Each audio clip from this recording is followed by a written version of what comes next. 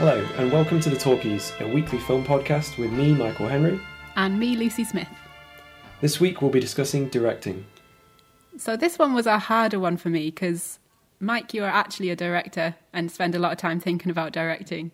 Whereas I realised that I don't actually sort of pay attention to it. It sounds a really strange question, but can you actually describe to me what a director is responsible for and how you can see their mark on the film? Because that's what I was finding hard this week. Yeah, definitely. First of all, I don't think people can teach directing.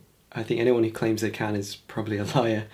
Directing is basically staging, so the position of the camera and people and things in relation to that. So lens choices, the proximity of people from one another, and how high and low they are in the frame if you want to give someone a more dominant perspective in the frame. That's basically what directing is. But in terms of noticing someone's style, that's where you can't teach it. Because I would say, like, of my favourite directors, there's David Lynch, Paul Thomas Anderson, Stanley Kubrick, Federico Fellini, Coen Brothers, Lynn Ramsey, Charlie Chaplin. I'd probably say those names and you might have very specific images from their films, but when you're watching them, you probably aren't necessarily picking apart the bits that make them uniquely that directors. Yeah, I feel like I can see very clearly if it's a bad director because I'm like, someone's made all these choices and it's a bad film. Choices is the key word, because on a bigger film you'll have hundreds of people going, is this the right shade of blue for the sofa? Or is this the colour hair you imagine? Right. But at the independent level that I'm working at, it's more you make all these decisions to begin with, and you just message people who you can rely on, and you don't have as much resources or choices really. But it's interesting you say about choices and bad directors, that I have been a bad director. I'm not saying I'm the best ever now, I'm just saying that I have been a bad director, and I think bad direction is where you don't feel like there's been any intention behind the camera choice or the style of comedy or the style of expression and acting. Right, so a director should almost assert themselves as one of the artists as well. You shouldn't just... I mean, I think it's good if they blend into the background in that you don't always in every film have to go, what an angle or what a shot. Like, you can just watch the story. It's a fine line. I kind of like that. It's a... I don't know. There's times where you shouldn't be noticing... I don't know. There's different schools of thought on this, whether you should be smoothing out all the edges and making sure the edits don't jar people, and then there's the other side, which is no, you should be reminding people they're watching a film, and your style should do that. And like David Lynch, his style is quite over the top. Even some of the acting is kind of phony on purpose, but it's a stagey, that's what I'm thinking, because with David Lynch, he usually writes as well, right? So when you're a writer and director, I feel like that's what I thought we were talking about this week. So when I think about it, the one I chose was one of the first that I noticed a sort of style of a film which I could pinpoint to a director. Whereas when I was growing up, it would only honestly be either Tim Burton or Tarantino. I could look at a film and go, that's them, without knowing who did it. And I think they're the kind of people who perhaps do the more pay attention to me kind of filmmaking, which is it's more about them rather than how good the actual work is. I know a lot of people might hate that, but those are a lot about stylizing, and like I don't notice the camera angles in stuff like Tarantino and all the Tim Burton films. I just notice that they've made these choices to make it weird gothic or overly violent and crude. Like, I can't see... Yeah, and that's where I'd say that I think intention's one of the most important things. That I liked Tarantino a lot when I was a teenager, but the older I get, the more I want from a film. What I really want from a film is how it can make me think and feel, whereas his films don't do a lot for me. So he's not doing enough subtlety. There's no soul there isn't enough soul to them. I don't get a sense of heart to it. It's mostly, look how smart I am and how many films I've watched, or look how, like with Tim Burton, look how kooky and weird I can be. There is sometimes emotional elements to Tim Burton films, but that's not what it leads with. Whereas for all the weirdness in a Kubrick or a Lynch film, there's an amazing sense of character and heart, especially Lynch. I can't think of a more sincere director working in a weird environment, really. So maybe it's through our choices today that I can sort of like gather together what does make good directing. Do you want to go ahead with your pick first? Yeah, so my pick for this week is There Will Be Blood. And I did have a very hard time trying to decide because for me, I think I needed to pick something that illustrated what, in my mind, perfect direction is. I could have picked No Country for Old Men as well, because that also came out at the same time and is also a film I would give to people and say, look, if you pick this apart, it's flawless. It shows you what to do and what not to do. And particularly with There Will Be Blood, it just wins out because it does more. It reaches further. It takes more risks. They've even done, there's studies online of, they track an audience's eye so they can see pinpoints on the screen where everyone's looking. And there's certain scenes in There Will Be Blood where everyone's eye is directed to the same thing and it's all intentional. And that's the level of directing that I can't really get my head around. That's someone who is a master, where they go, this person starts here and we know they're going to look there, but now we know the important thing is here. And he's a director also. Know it inside out. Yeah, and it's something that I continue to study to try and figure out. Like, it's too easy to cut from one person to another when they're talking, but Paul Thomas Anderson he rarely does that unless it's really necessary. So he'll only cut when he needs to. So there's a lot of long takes. But you care more about a person the longer you're holding on that image. You can't empathise with someone if there's a cut every 2 or 3 seconds. And that's why for me... That's weirdly given me an epiphany moment, like it directing his storytelling. That might sound really obvious, but yeah. Like if you're writing a story, you choose where our brains go because you focus in on what you want to focus in on. But if you've got a camera held there, how do you get people to focus? Yeah. There's something I noticed, especially getting older, when you start to explore something that isn't just what you've been handed as a kid, like so films that are a bit more out there. There are a lot of directors who will hold on a wide shot and allow the viewer to decide where they look. You know, you can be the hyper manipulative Hollywood style of close up, low angle, making this person look dominant, but then you're not really trying anything artistically. You're not really trying to do anything new. And there's certain tools that you should, if it works, like why try and reinvent the wheel? Like No Country for Old Men doesn't reinvent the wheel in terms of camera placement and all this kind of thing, but it's not about that. I guess something I want to ask you is when did you notice that someone was behind these decisions? Because I had a similar thing that you watch in a passive. Most people watch films in a passive way, which is why most people watch entertainment rather than anything challenging. I would say I watch passively, but I look for other things too. I look for more meaning than entertaining, and I really find myself paying attention to colours in films and acting and writing. If it's really good, will stand out. If it's really bad, will stand out too. Yeah, definitely. Yeah, I don't know. So my pick, which is In Fabric, which is Peter Strickland, right? Yeah. I think I just noticed that there was a vision behind it, but that's not the same as directing. Not quite, is it? No, it is definitely. And I think I want to point out you've picked someone that most recent memory is one of the few people who. So he started out in 2009 with a feature film at the same level I'm working at, where it's under £30,000. It's shot in like 20 days, and within a decade he's built this cult following. He makes exactly what he wants, which is the thing that I admire, and that kind of gives me hope too that there are people who are making these relatively small films. Like Duke of Burgundy is not a big film, but I think that's an amazing film. I think it's one of the best films I've seen over the past 10 years or so. It's incredible. I think that the thing with Duke of Burgundy and In Fabric is that it just feels like you're in a completely like someone else's world, and it's so perfectly crafted. I just feel very looked after when I look. Like, it can make me uncomfortable, and there's some horrible stuff in the films, but I just feel like I never feel at unease, like, oh, there's some bad acting coming up, or oh, that line could have been better. I just feel completely like they know what they're doing.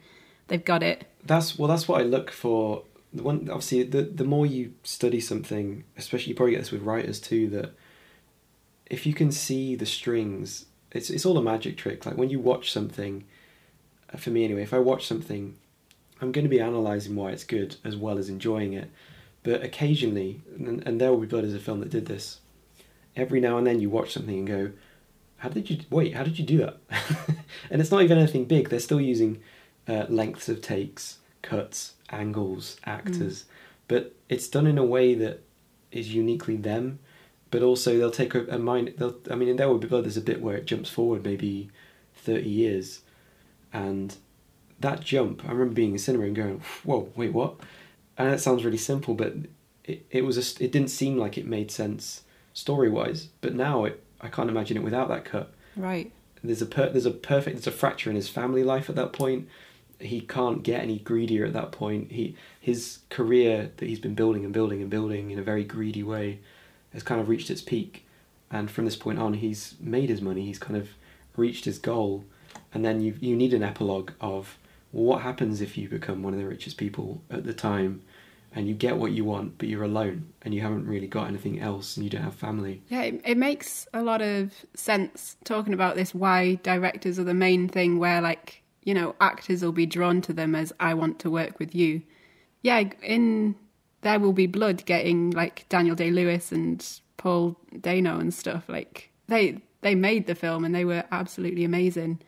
And you can just see, maybe it's the director that ensures the whole project will go. Definitely. I mean, there's loads of people who are very outspoken, like, I really need to work with this person. And he's someone who, if you look at all the actors he's worked with the best American talent. He's worked with... So Philip Seymour Hoffman was like his go-to guy for years and years. They were even really close friends. And that's Philip Seymour Hoffman's best performances. He worked with Joaquin Phoenix a couple of times. Best performances. He's worked with Tom Cruise. He's worked with Julianne Moore. He's worked with everyone who's great, basically, within a 20, 30-year period. And the reason they're great is because he allows them to do what they do. He says he doesn't understand how actors do what they do. And I kind of appreciate that. Yeah, can we go back to your pick then, and sort of like why, like, are there certain moments in it where you just watched it and thought, yes, this is what directing should be, or was it a lot of, I don't know how he's done that, but I love it? Like, I watched it when I was 19, I think. And I already, like, Magnolia's my favourite film, and he's one of my favourite filmmakers. And it was very personal, Magnolia in particular, that I know we're not talking about that film, but that was when I realised you can make a different type of film. You can make something that's incredibly personal, and you can experiment, and it can be great. It doesn't have to be a weird little experimental art house underground thing. It can be big, and it can say something about life, and it can reflect your life, but also do really unique things. The first time I watched There Will Be Blood, I was just shocked. I didn't know, I was speechless. I left with the two friends. I was like, I don't know if I could talk about this film just yet, because it just hit me like a brick, and I couldn't figure out how he'd done it.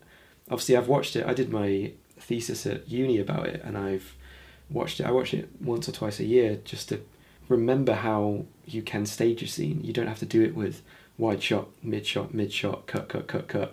You can find more interesting ways to do these things. I wouldn't say that my work there's limitations when you have lower budget, so I can't necessarily pull off the things I want to do. So I do sometimes have to resort to the basics.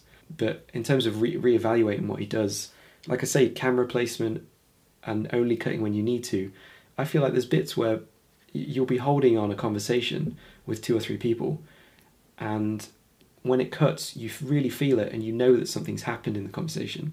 It's not cutting for the sake of it. It's Daniel Day-Lewis adds to the story. Yeah, well, it's purposeful, whereas a lot of camera placement and editing these days isn't. It's kind of, I should be cutting now. As if you're capturing someone's life rather than shaping it. No, I just mean it's default, it's through routine. You just go, and I do it, I've done it too, that I have to remind myself, like, why are you cutting now? You don't need to see what the other person's saying. You only cut when you're revealing something. It's a visual medium, you should be doing that. Is a lot of the directing done in the edit as well then? Definitely. As I've got a bit older, I've tried to get my ideas of when I want to cut in the script even. But yeah, you make a lot of decisions in post where you go, yeah, we didn't get that. I need to cut around this. You know, even, no matter how good an actor is, they'll deliver something that's not as good. And my job sometimes is to cut out their bad bits so they look their best. I want everyone I work with, I want them for it to look like it's the best work they've ever done. Because obviously it works for me too, that it becomes a better film. And, you know, I give people I collaborate with some ownership. You know, I say, well, how do you want it to look? How do you want to play this? You know, if we're completely disagreeing, it obviously comes down to, no, that's too far off what I had in mind. But I'm open to the ideas. The recent script I've written, the actors I have in mind for the leads, I've been saying to them from the first draft, if you have any ideas of how you want to carry this character, and you know, if you feel like I'm showing them too raw or too nice or too anything, let me know. I love that idea that a film is a collaboration. And like, yeah, you always need a leader in a project for it to be a good project. I have to say, I still watch things and don't pay attention to camera and choice of cuts and things like that. I don't think necessarily most people should. And I think I'm in a weird place where I've kind of cornered myself into only being able to appreciate certain types of film. So the majority of stuff that you see on Netflix or any streaming platform or is playing a multiplex cinema, I know I'm not going to like it, so I don't end up watching most of them because I know they're going to be cutting every second or more, and they're going to follow the same protagonist has an obstacle, this. They're not going to offer me anything new, and once you know how it works, it's like reading a novel and knowing, well, it's going to have a happy ending. Like, a resolution is what you should expect, but you shouldn't have to expect a happy ending every time you read or watch something. It's kind of absurd.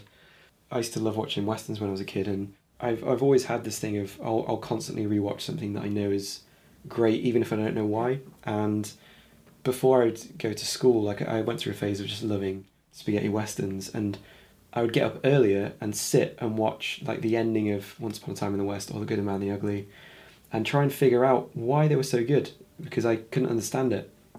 And even rewatching them now, I get chills because it's like, it's something to aspire to. It's something that creates awe. And I can pick it apart and know why it's good, but some filmmakers like Kubrick, they still have this enigmatic quality to what they made that you can't quite put your finger on why it's the greatest thing. You just know it is. And I think that's something that I aspire to. I haven't reached it yet, but particularly with Anhedonia, I feel like I got a little bit closer. Through rewatching stuff, I've realised what I'm doing wrong, and it's a way to improve. I'll rewatch my own films. It's probably not healthy, but I'll rewatch them and write notes like, it's weak here, that angle's not as good as this bit, and I'll make notes to make sure I don't do that again next time. And it's definitely something, I would say when I first started making films, they're going to be bad when you start, but then once you get to like your adult life, they should be getting good. Unfortunately, a lot of people like to be seen as a director. Very few people want to put in the hours to learn and improve and actually be good at the craft. And I definitely, for my first 2 or 3 feature films, it was more about, look, I've made something, and kind of expecting some reward from that. Whereas, you know, I wanted them to be good, but I couldn't figure out why they weren't, and I couldn't figure out why people didn't like them. So I was kind of blinded to the audience expectation, I guess, in a way, at that point. Unless it was a comedy, like I did go through a phase of, particularly at uni and just afterwards, we did a lot of sketches. We won awards for a collection of comedy sketches and some short films and stuff, and I realised, as much as I like doing comedy, it's not what I want to do and to be, and it's kind of, it's not a challenge. I find to make someone laugh is quite easy, and to entertain can be quite easy. To make something that's profound and really well crafted is extremely hard, and I don't know if I've even managed that yet, to be honest, but I'm still trying to aspire to something other than a quick laugh and a few fancy cuts to make people think, oh, that was cool. But yeah, so Peter Strickland and In Fabric. Yeah, I guess I haven't really introduced what In Fabric is. No. And I've also assumed that people know what There Will Be Blood is. I really enjoyed. I have a crush on Daniel Day-Lewis anyway. It's in his eyes. It's beautiful. That makes sense. But yeah, I mean, adding to this thing where directing is, like, obviously more your thing this week.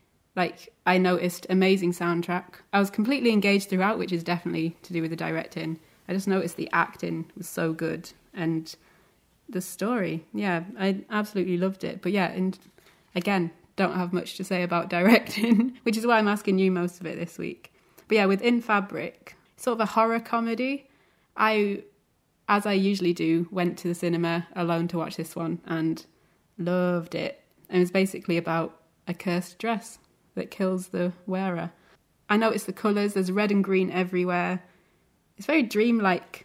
It's spooky. Yeah, all of his films do have. You loved it too, didn't you? Yeah, I didn't enjoy it as much as Duke of Burgundy. There were some things I had issue with. Yeah. But I mean, that's because Duke of Burgundy is his best film. Like, it's pretty much flawless. But I think on a more personal note, you are probably more drawn to this because of the costume angle. It's about costume and fabric and that sort of. It's very creepy and it's very, like, uncanny in places, and it makes you feel uncomfortable. Have you seen you've seen Duke of Burgundy as well, right? Yeah. Can you see recurring themes between his work? Because I think that's something that, we talk about, how do you know when you're watching a director? Well, I know I'm watching... Yeah, well, as I said before, like, both of them left me with this feeling of I'm completely in his world and I feel safe in it. Yeah, both of them sort of capture humanity in the midst of, like, ridiculousness, I'd say. Yeah, definitely. There's a lot of disturbing stuff. There's a lot of focus on I think there's a light lot of, and colours. Definitely with his past couple of films, there's more an emphasis on kind of fetish as well.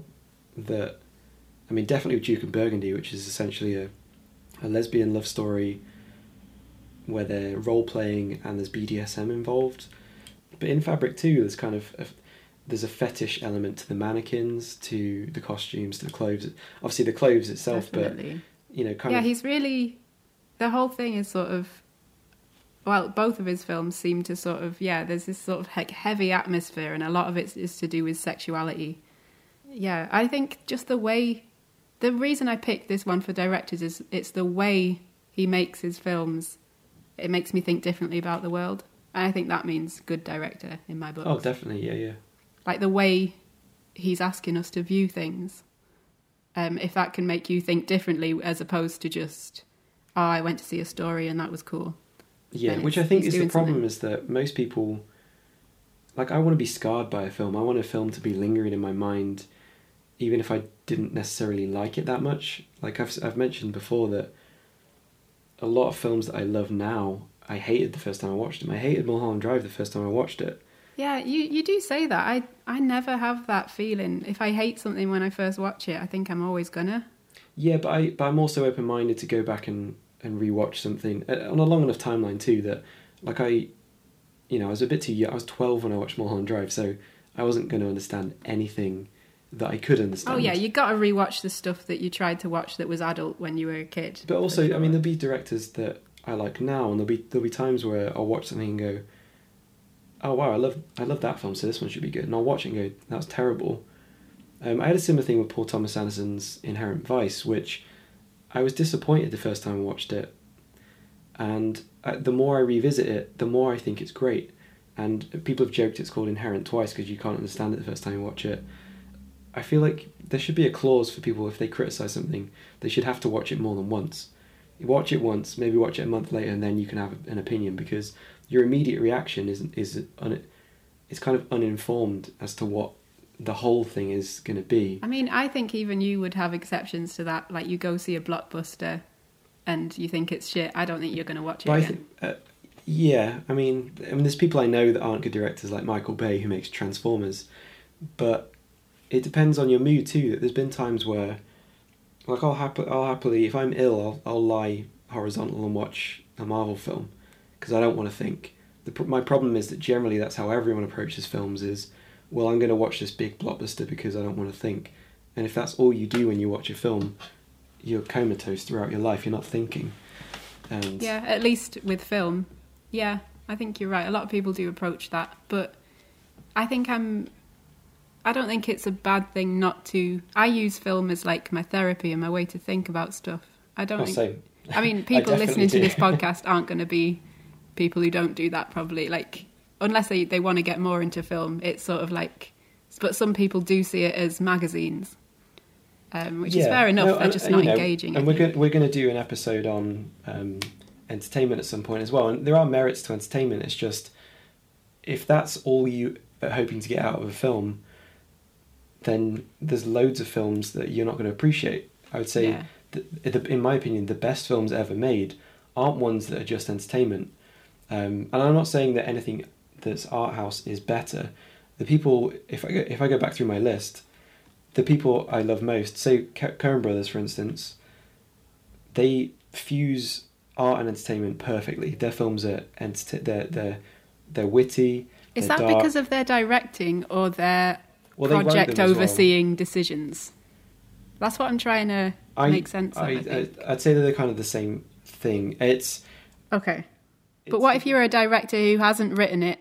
Well, yeah, okay, so a good example would be Martin Scorsese. So David Lynch, Paul Thomas Anderson, Kubrick, most of the, like Coen brothers, most of the directors I like, Lynn Ramsey too, they wrote the script and then directed. Whereas Martin Scorsese, I don't think he's written anything on his own since, I want to say Mean Streets, which was like his breakout film.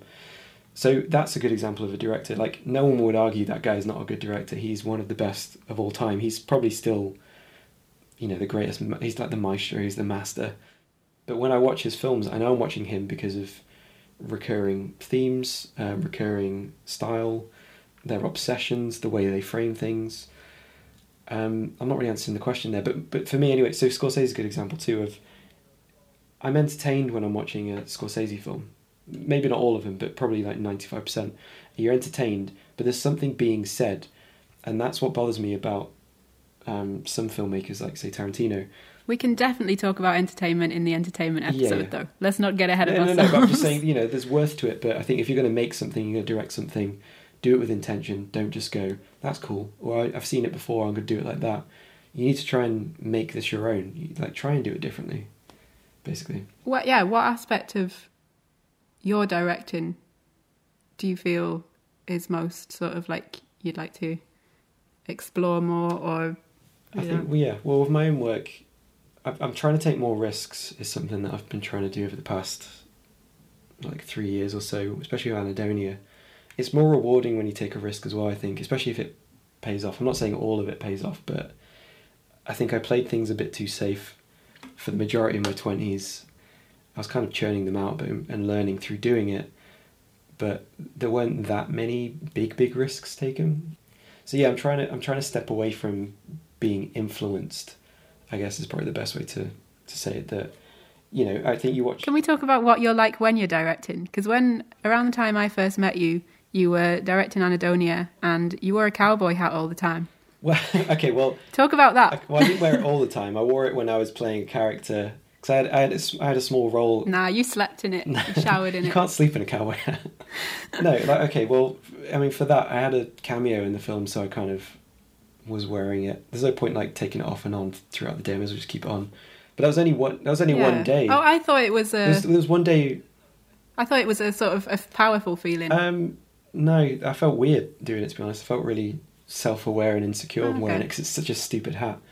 But that's the point. In the film, it's intentionally over the top and kind of silly. But in real life, it just felt weird wearing a cowboy hat.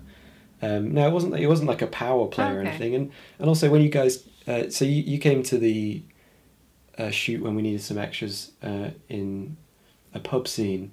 Yeah.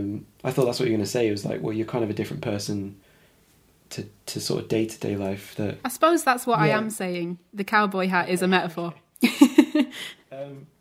Yeah, I've had a few people say that, but it's not that it's not me. It's just in my opinion, it's my best self. It's the thing. Obviously, it's the thing I long for most is to work on the production and to get these things made. And I've had it before where I've been in the start of a relationship and they're like, that's if someone sees you, then they're going to see the best version of you.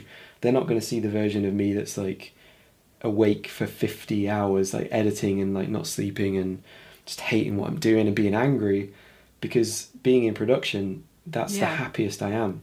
That's why I love doing it so much. Is I'm never happier. It makes sense as well to have this character that everyone trusts in. I feel weird. I feel weird you saying character though, because I'm not. I know what you mean, but I'm not. Rephrase. I'm not method directing or pretending to be someone else. It's the best version. That's not what I think of. Sorry, I think of it as in I would use character in the same way when I talk about a teacher standing up in front of the class. Well, of course, yeah. There'll be times. I'm not against saying I don't know the answer to something. I'm not against being honest and going, I don't actually know that. Let me find out this. That's part of the trust, though. Yeah. But in terms of turning up, I'm confident that I can be a good leader when I need to be. Am I that in everyday life? No, there'll be times I go to the shop and I'm just like, I just don't want to talk to anyone right now. I feel a bit like sad or anxious during this visit to the shop. I'm not going to turn up and be like, right, let's do this. But I do feel the happiest and most put together when I am in a situation where I can corral people, and it's not like a power thing. It's definitely something that I feel like I'm adding something to other people's lives, especially because I teach film as well. That my favorite thing to do is see someone realize they can do something and you've helped them do it, or if they're in a bad place, getting them out of a bad place and making them feel productive or useful. Because I've been there myself. I've been in places where I'm like, what am I doing? Why am I doing this? I think it's a really good thing that it's a really, like, it shows that this is something that you're good at and should be doing if you feel this confidence in your directing role. I think that says it all. And I wouldn't say I've always had that. I would say it takes a long time and a lot of self-criticism and learning to take feedback to get to a point where you're comfortable and...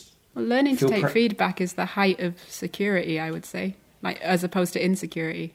Yeah, it's still hard. You have a knee-jerk reaction, but I'm definitely, like, I'm open to more feedback, especially at early stage. So the way I used to work was I'd write the script, do several drafts, and then that's what we're making. Whereas now, I'm sending second drafts to people like yourself.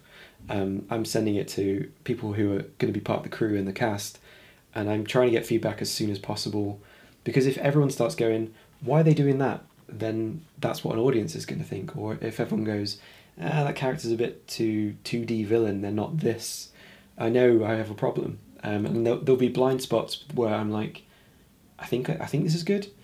And then once someone questions it, you're like, oh, okay, yeah, I need to work on that. So I've become a lot more open to collaboration rather than when you start out, you're a dictator. And Francis Ford Coppola, who directed The Godfather and Apocalypse Now, said it's one of the last true dictatorial roles that you could possibly have in the world, which is obviously, there's an allure to that, obviously, but you have to learn to work with other people and add something to other people's lives. I would say some of my earlier films, it was more about me, and it's not that you shouldn't make a personal film, it was more about, like, gratifying my need to feel like I was doing something and making something and being useful and being seen as a director. Whereas now, for me it's more about how proud I can be of the thing I've made. I don't care how many people see it. I obviously want people to see it, but it's more important to me now to be able to live with the thing I've made for a long period of time and hope that it affects people's lives no matter how many people see it. And I have, like, it means a lot more now that if, like, we've had a lot more people watch Anadonia than our other films that, you know, we've had at least 30,000 people watch it based on the viewing figures I've seen that aren't piracy, because the film got pirated as well. So quite a lot of people have seen this, but the people who have reached out and said, I love this and this really affected me and I'm still thinking about it, having 10 people say that means more to me than a review that's like 3 out of 5, this is a really good film, you should watch it, but it's not the greatest thing ever. It's more about impacting people's lives on an individual basis, I think. Thank you for listening to The Talkies. This week's episode was directing. Let us know what you think, we'd love to hear from you, and remember to tune in for next week's episode.